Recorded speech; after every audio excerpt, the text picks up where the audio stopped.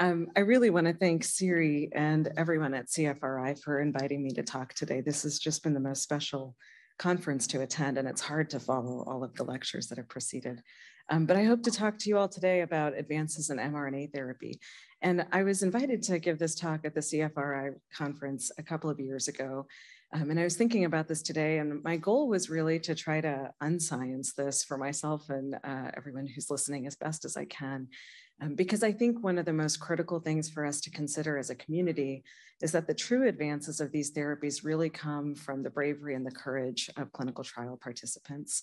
And I'll talk about that more at the end. It's so exciting to see the research and development and the science advance. And yet we are only able to move new drugs through to approval because of the participation of people in clinical trials. So I really welcome questions, because my goal today is really to help the community feel as comfortable with these new classes of therapies and development and going into clinical trials as I personally can. So some basics about mRNA, or molecular biology 101 and 102 slides, but we're really starting with just the basic principles of, we hear frequently about DNA, RNA, and proteins. And so this slide is really just showing from left to right that DNA is transcribed into RNA through reverse transcription. You have the double-stranded DNA structure and the self-replication. But as we go forward, like we're going to talk about today, there's transcription to RNA, and then that's translated to, typically in a healthy situation, a functional protein. So ultimately, today our focus is really on the RNA and messenger RNA in particular. So to take a little bit of a deeper dive into this, the punchline here really is that mRNA instructs translation to protein, and that's what we have to think about over and over as we think about mRNA therapeutics. But walking through this, you can see the portion that's here in the nucleus, and you see the double-stranded DNA structure that's transcribed into single-stranded RNA that still has intronic regions that are not going to be coded for. And then there are the portions that are actually taken in splicing, so that you have mRNA, which is only the coding portion. That actually has these A's at the end here, and that's called polyadenylation, and that's really to make this more stable, so that when it's exported out into the cytoplasm, that's the location or area where it's translated into amino acids, creating polypeptide chains, and those are folded into protein. And again, what we're hoping for is to see the folding into functional CFTR protein. So when we think about mRNA as a therapy from that process, what we're really thinking about is that we're seeking to express a protein that is mutated in the patient, or non-existent, or underexpressed, because we have some patients who don't make any CFTR protein, or are not making enough of it, or it's dysfunctional. And so what we're seeking to do is replace the mutant CFTR mRNA with correct CFTR mRNA, so that we can use the cell's own machinery and take advantage of that and create a functioning protein. And so that's really the process that's outlined here. And so that's using the cell's machinery, particularly the ribosomes, to create the desired protein. And that's really the advantage of using mRNA as a therapy and leveraging what's happening already in the cell. So if you'll bear with me, this is hopefully the most science that we're going to get into the weeds for here. But this is a typical kind of structure here with the 5' cap, and you see these two areas that are the eukaryotic translation and initiation factors. And so these are really just key in attracting the ribosomes and starting this process that starts at the 5' cap. And you can see that there's a start codon here, and this ribosome is already traversing along and will eventually finish at the stop codon. And then this is the poly A tail that creates stabilization and the poly A binding protein. And the way that this works in terms of delivering mRNA as therapy is shown on the right. So here's a nanoparticle delivery vehicle that's encapsulated mRNA for a given desired protein. And this is entering into the cell, and it's taken into an endosome, which is then releasing this lipid nanoparticle. And the intention is for the delivery vehicle to then degrade, so that you have a release of the mRNA. And the cell really now, hopefully, doesn't have too much recognition of whether it was supposed to come from here as it was intended, or if it's been released and brought into the cell, but we'll talk about that more as well. And the ribosome then translates that into the protein, so that you have a desired protein that may either stay intracellular, may be secreted extracellularly, or in the case of CFTR, as we hope, that it will be trafficked to the transmembrane and located there where it can function properly as CFTR should. So that's a little bit about how mRNA functions and how it should be working. But as we talk about mRNA as a therapy, it's easy to start maybe conflating that or possibly even confusing that with different forms of nucleic acid-based therapies that we're hearing about more increasingly. And we've heard plenty at this conference as well about gene therapy, gene editing. So I wanted to take a minute to try to discuss what mRNA therapy is relative to these therapies and how it differs. So there are several differences that are very basic that should be considered with nucleic acid-based therapies in CF. mRNA therapy, as we just said, uses the cell's existing machinery to produce a functional protein. Gene editing, as we've heard about at this conference as well, corrects the genetic defect at its source in the DNA itself. And gene therapy is using a different form of a Trojan horse instead of the lipid nanoparticle. This is often using a viral vector, such as an adeno-associated virus, lentivirus, or other viruses to deliver CFTR into the cell. But there's specific considerations that we need to think about when we're talking about mRNA versus DNA-based therapies. And one of those is the permanence of the therapy. So DNA-based therapies may provide long-term expression of the gene, and the length of that term of expression depends on actually the cell turnover, as well as the type of viral vector that's being used. But mRNA therapies are really more transient, and that may actually pose its own advantages. So we'll talk about that, but this is really something that's intended as repeated dosing. And the delivery of these is also different. As I said, DNA-based therapies are typically more considered to be delivered by viral vectors, whereas mRNA therapies are delivered by lipid nanoparticles generally. So what do these look like? This is just an example from a graphic that was provided by Translate Bio in this nice review that's cited here. So if you're wanting to familiarize yourself, this is just actually a really great one-pager to be able to look at and access. But this is really showing the content with the lipids and ethanol and the mRNA and buffer that are actually combined. And for this particular structure, this is layered, that, as you can see here, there's lipid bilayer and mRNA in this lipid nanoparticle that's then also covered with polyethylene glycol to help the uptake into the cell. But just one schematic of what this may look like from, and these will vary from different companies. So mRNA therapies, of course, like anything, have their own pros and cons. And so when we think about the advantages of them, mRNA therapy helps to make proteins druggable in terms of making, it enhances the druggability of these intracellular or transmembrane or secreted proteins.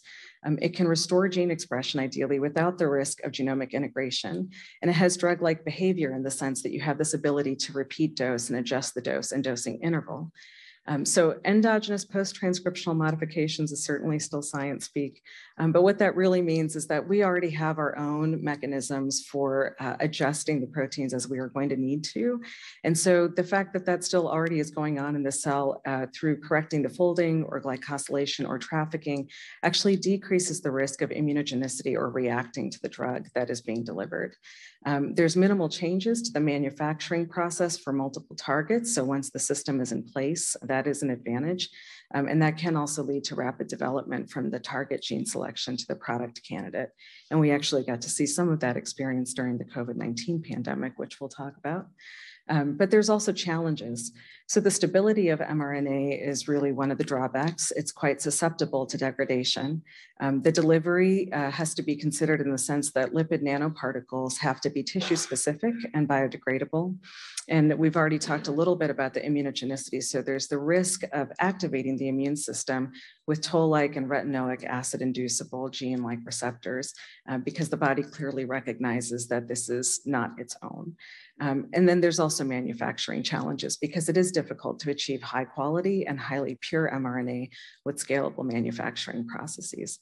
So there are plenty of pros and cons to consider. But we've been very fortunate, even in the silver lining of the cloud of the pandemic, which we just recently had the end of the public health emergency from in May. We had a lot to learn from mRNA advances during that time. And I think that, there was a lot of reservation during the COVID-19 pandemic about these mRNA vaccines being a very new therapy. And there's a very nice timeline that's available from the NIH. If you go to their website and actually just look up mRNA timeline, you can actually see how, since its discovery in 1961, there have been so many milestones along the way that actually brought us to the ability to then get into a rapid speed during the pandemic. And now I think that we're catapulted forward to be able to look at this in additional applications. So this is just a little bit about where we've come from and where we're going with mRNA therapies. And I think one of the most exciting aspects now is that we are learning more and more about how to take something good and make it even better.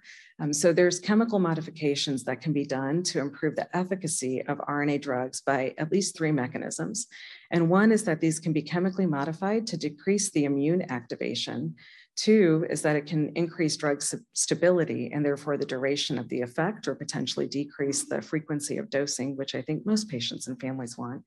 And then 3 is the opportunity to influence the affinity by which the RNA drugs bind to other nucleic acids and proteins. So just a little bit of an example about how these can be modified chemically to try to mitigate immune response. So chemical modifications can be made to these at positions that are naturally modified already in us in our mRNAs. One example of that is that mRNAs that are endogenous to us are typically modified in the cells at the 5' cap in just one location of it. And mRNA drugs are also modified at the 5' end, and I'll show you that. But these 5' cap modifications have already been used to try to decrease the activation of innate immunity, and they can often be divided into 3 types, cap 0, 1, and 2. And so this is just a little bit of an example about that. And here you can see that that 5' cap that I showed you, where the process really starts in translation, is shown here. And you can see that there's different degrees of methylation that can occur, or modification at the 5' end, with the intent to try to decrease the immune activation that can occur. There's also the opportunity to modify the poly-tail and poly-A tail.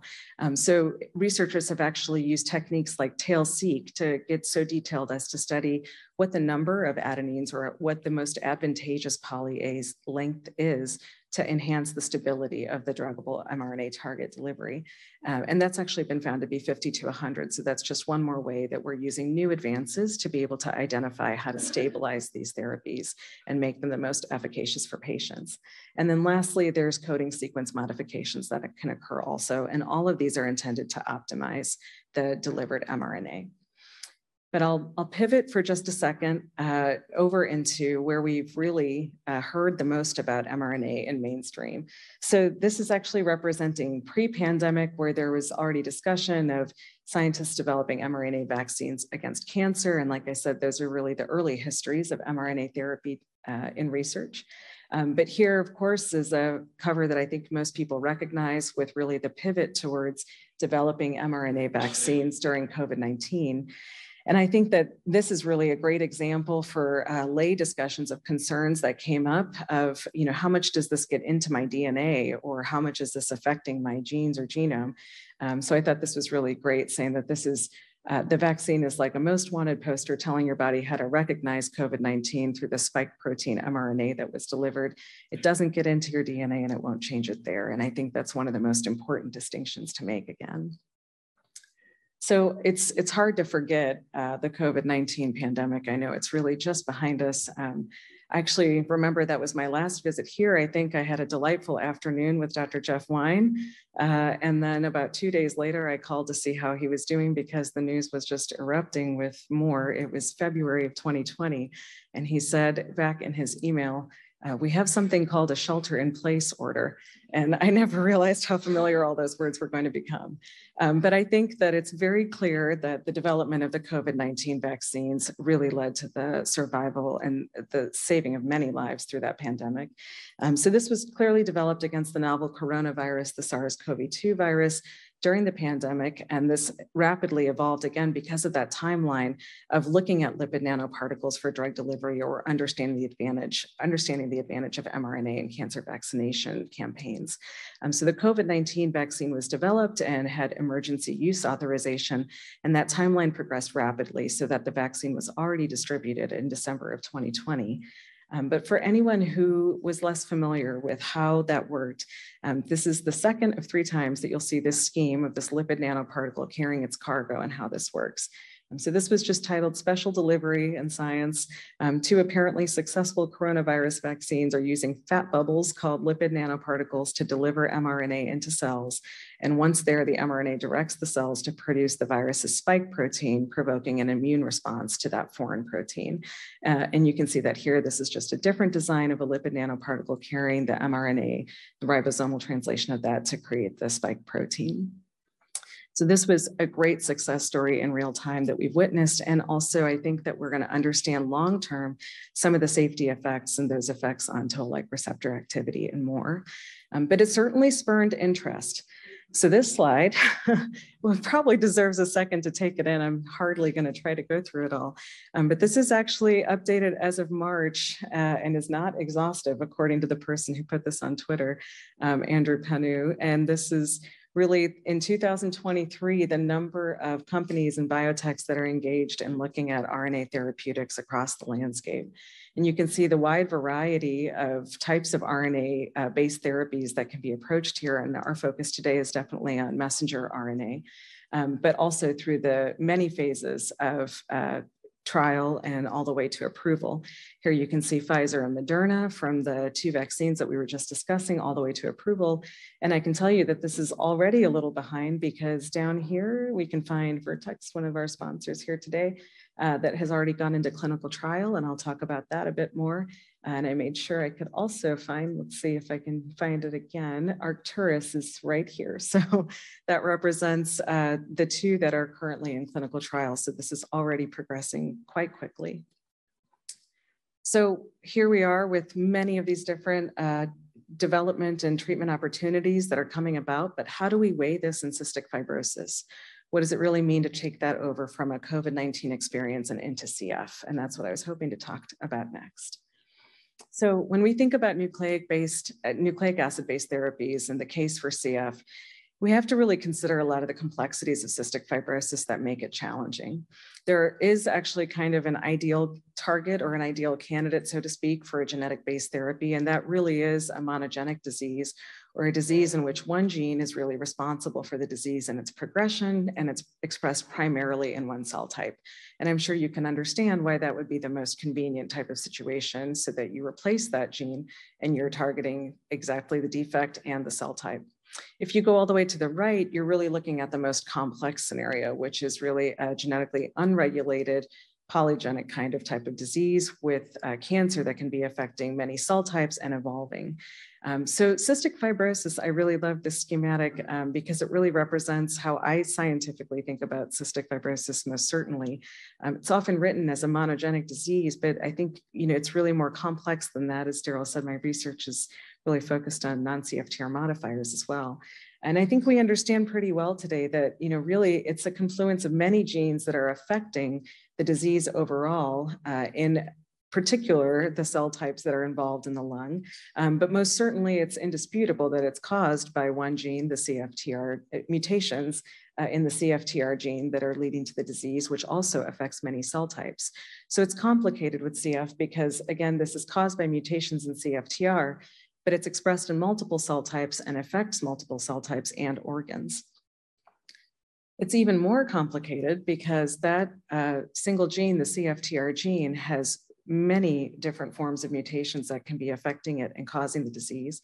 And on top of that, in terms of the prevalence of those mutations, we now understand that there are more than 1,000 CFTR variants that are demonstrated in less than 5 patients each worldwide. And so this makes it very challenging when we're trying to think about how to address specific mutation-based therapies.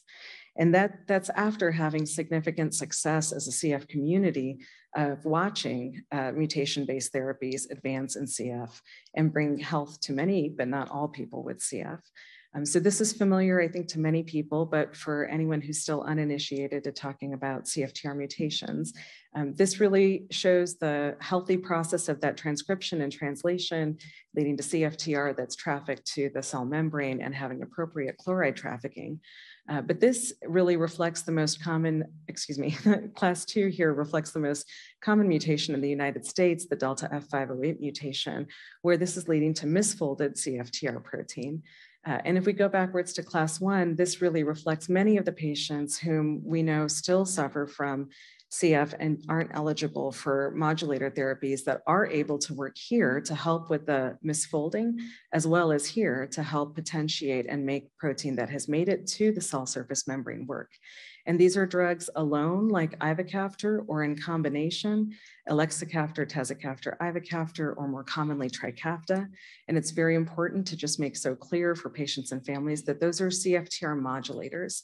They work when there's a protein to work upon, but they're not nucleic acid-based therapies or genetic therapies or mRNA. And those are really the situations where we need to focus when we don't even have a protein that can be acted upon by a modulator. And it's also important to emphasize that across these classes, there are still mutations that are not treatable by modulators because of the nature of the protein or its lack of available binding sites for such drugs. So this is the third time, and so hopefully after this, it'll really be embedded. But ideally, this is how an mRNA therapy would work for a person with CF. So here you can see that the mutated CFTR gene would be transcribed to its effective mRNA, and in the body's natural process, that would either be translated into mutant protein or potentially even degraded. Before that process could happen. But the goal with mRNA therapy is that there's inhalation of this lipid nanoparticle into the lung, that would be taken up into the cell, and the lipid nanoparticle degrades. The mRNA is released, and once again, this uses the cell's own machinery to create the CFTR protein, which is taken to the cell membrane and is properly functioning to traffic chloride. But there's challenges before that can really be happening so easily with CFTR mRNA delivery. Number one, there's a thick mucus barrier that has to be penetrated. And so these lipid nanoparticles have to make it to the proper distribution. And Dr. Okuda gave a brilliant talk yesterday talking not only about the variation in the lung anatomy, but really the heterogeneity of the cell types. And that's another challenge that we face when we're thinking about defining the optimal target cell that these mRNA deliveries need to get to. So here's an example of a schematic that shows the thick viscous mucus that's lining the CF airways. And not only does this lipid nanoparticle have to get to the right location, escape the potential macrophage or phagocytosis, of a new landing into the airway, but also needs to get into the proper cell type, which we are now understanding more about submucosal glands and secretory cells, and make it into the right cell so that CFTR is being put into the environment. Other challenges also include the fact that, as we said, CF is really a multi-organ disease. So today we know that the average life expectancy in CF is more than 50 years, but that's also largely due to treatments that have been associated with replacing pancreatic enzymes, enhancing nutrient absorption, managing bacterial infections, and that cause the chest to be cleared of the mucus. So when we think about mRNA therapy, we know that extrapulmonary treatments will still need to continue because mRNA therapies in CF are really targeted towards addressing the pulmonary disease because that's the leading cause of morbidity and mortality. But we actually anticipate that additional treatments are still going to be needed. So to treat exocrine pancreatic insufficiency, we think people will still need to take pancreatic enzymes, or to address intestinal malabsorption, those that need it will still need supplemental vitamins. This certainly is not expected to address CF-related diabetes, of course, inhaled into the lung. And so we fully expect that insulin and oral hypoglycemics may still be necessary and treatments for CF liver disease accordingly. On top of that, we also know from experience with ivacaftor and watching patients over time and under study currently with Trikafta, that there is the potential need for recurrence of bacterial infection or new emergence of bacterial infection in the existing diseased CF airways, particularly in adults, for example. And so we know that even with mRNA therapy, there may still be a potential need for ongoing management of bacterial infection. And there are still a few more barriers to address. So in terms of immunogenicity, we have to think about the potential development of anti-CFTR antibodies because this is, again, something new that's been put into the cell, and T cell responses, as we've discussed. And there's also reactogenicity to consider against the lipid nanoparticle itself, and we already have some early examples of that. So I'll cover that next, but I've talked a lot about a lot of challenges, and I don't want to make it sound like this is impossible. I think that it's important to recognize that we become better aware and have a better understanding of the degree of these challenges, how much we can overcome them, and what the nature of these events may look like, and how to modify as we move into clinical trials. And so that's the last part of what I'll talk about today. So mRNA therapy and CF clinical trials is here, and I think that that's a pretty incredible statement. We've been watching this evolve over the last several years, and this is really the four trials that I can cover: the QR10, which was from ProQR, Translate Bio's MRT-5005 program, and then Arcturus and Vertex Moderna collaboration. Both are currently in clinical trials, so I'll discuss each of these a bit.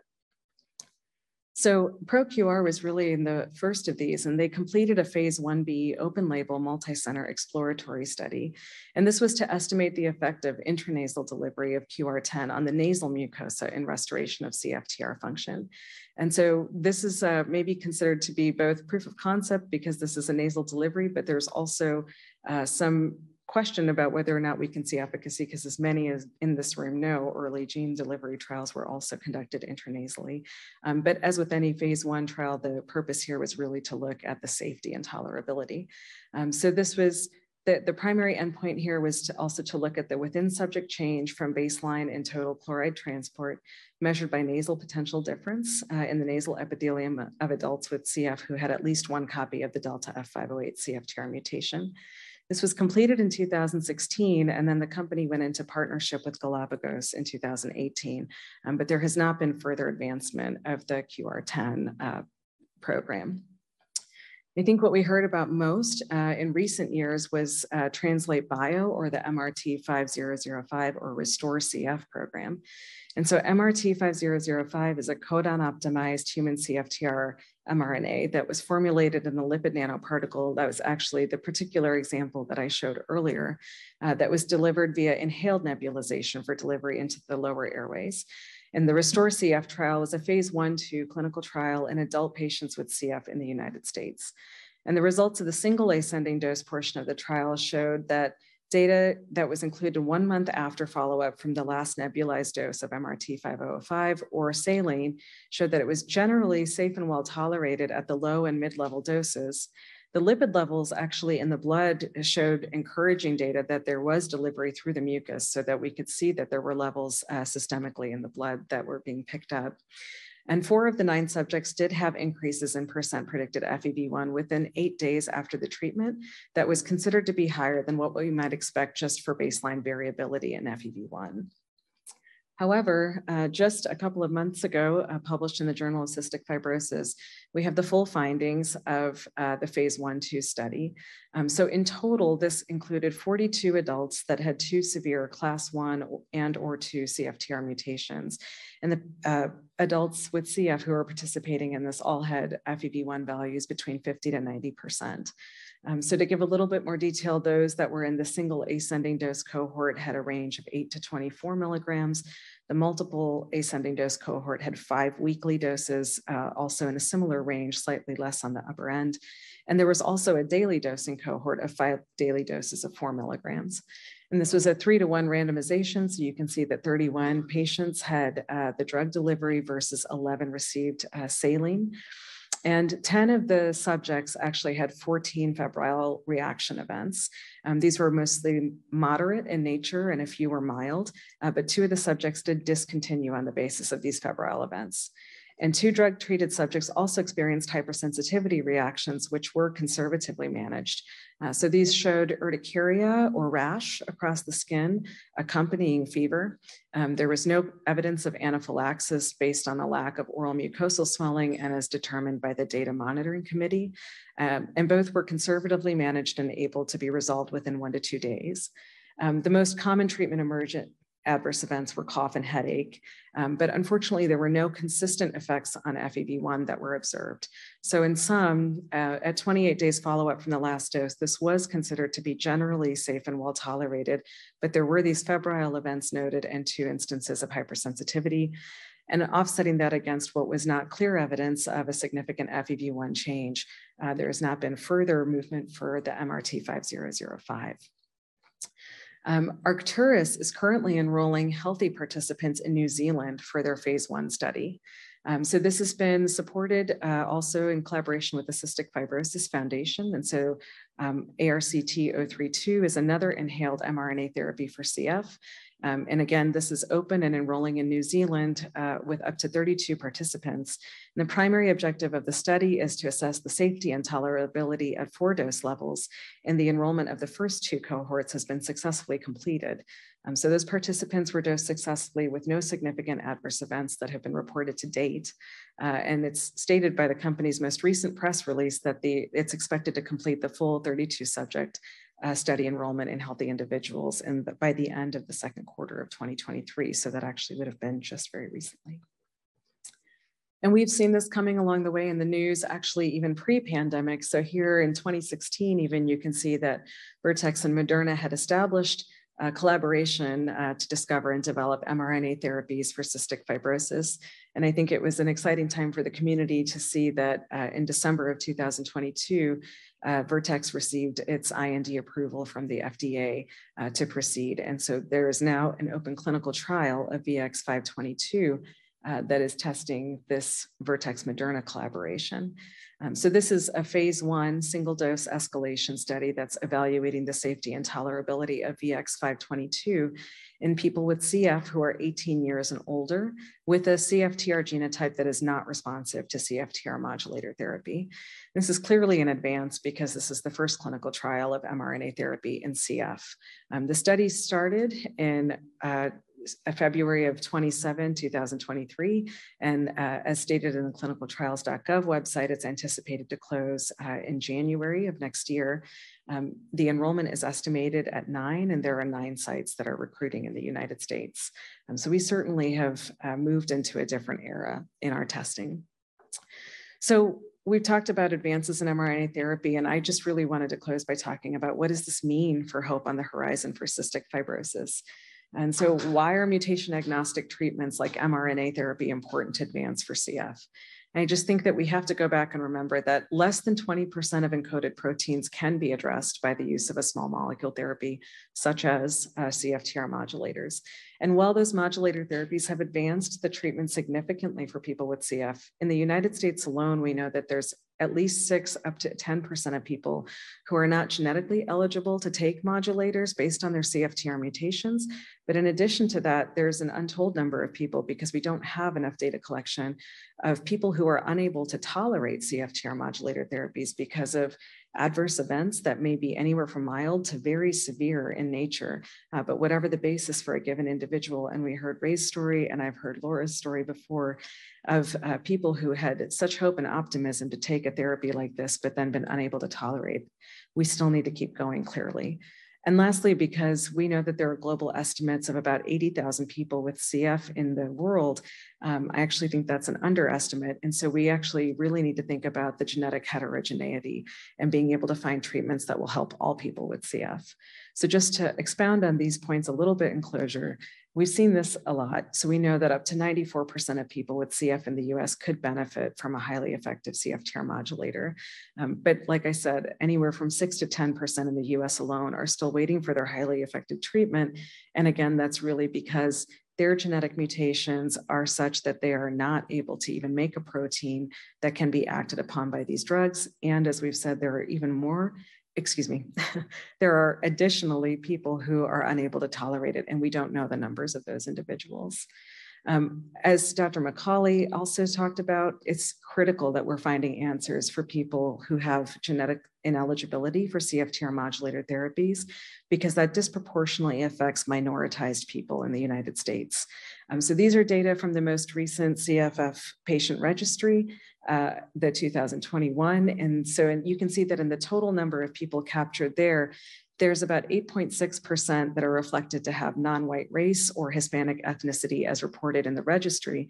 But when you restrict that in those years to the population that is CFTR modulator ineligible, excluding those with lung transplant and pregnancy, you can see that that is significantly higher percentages of people of non-white race and Hispanic ethnicity.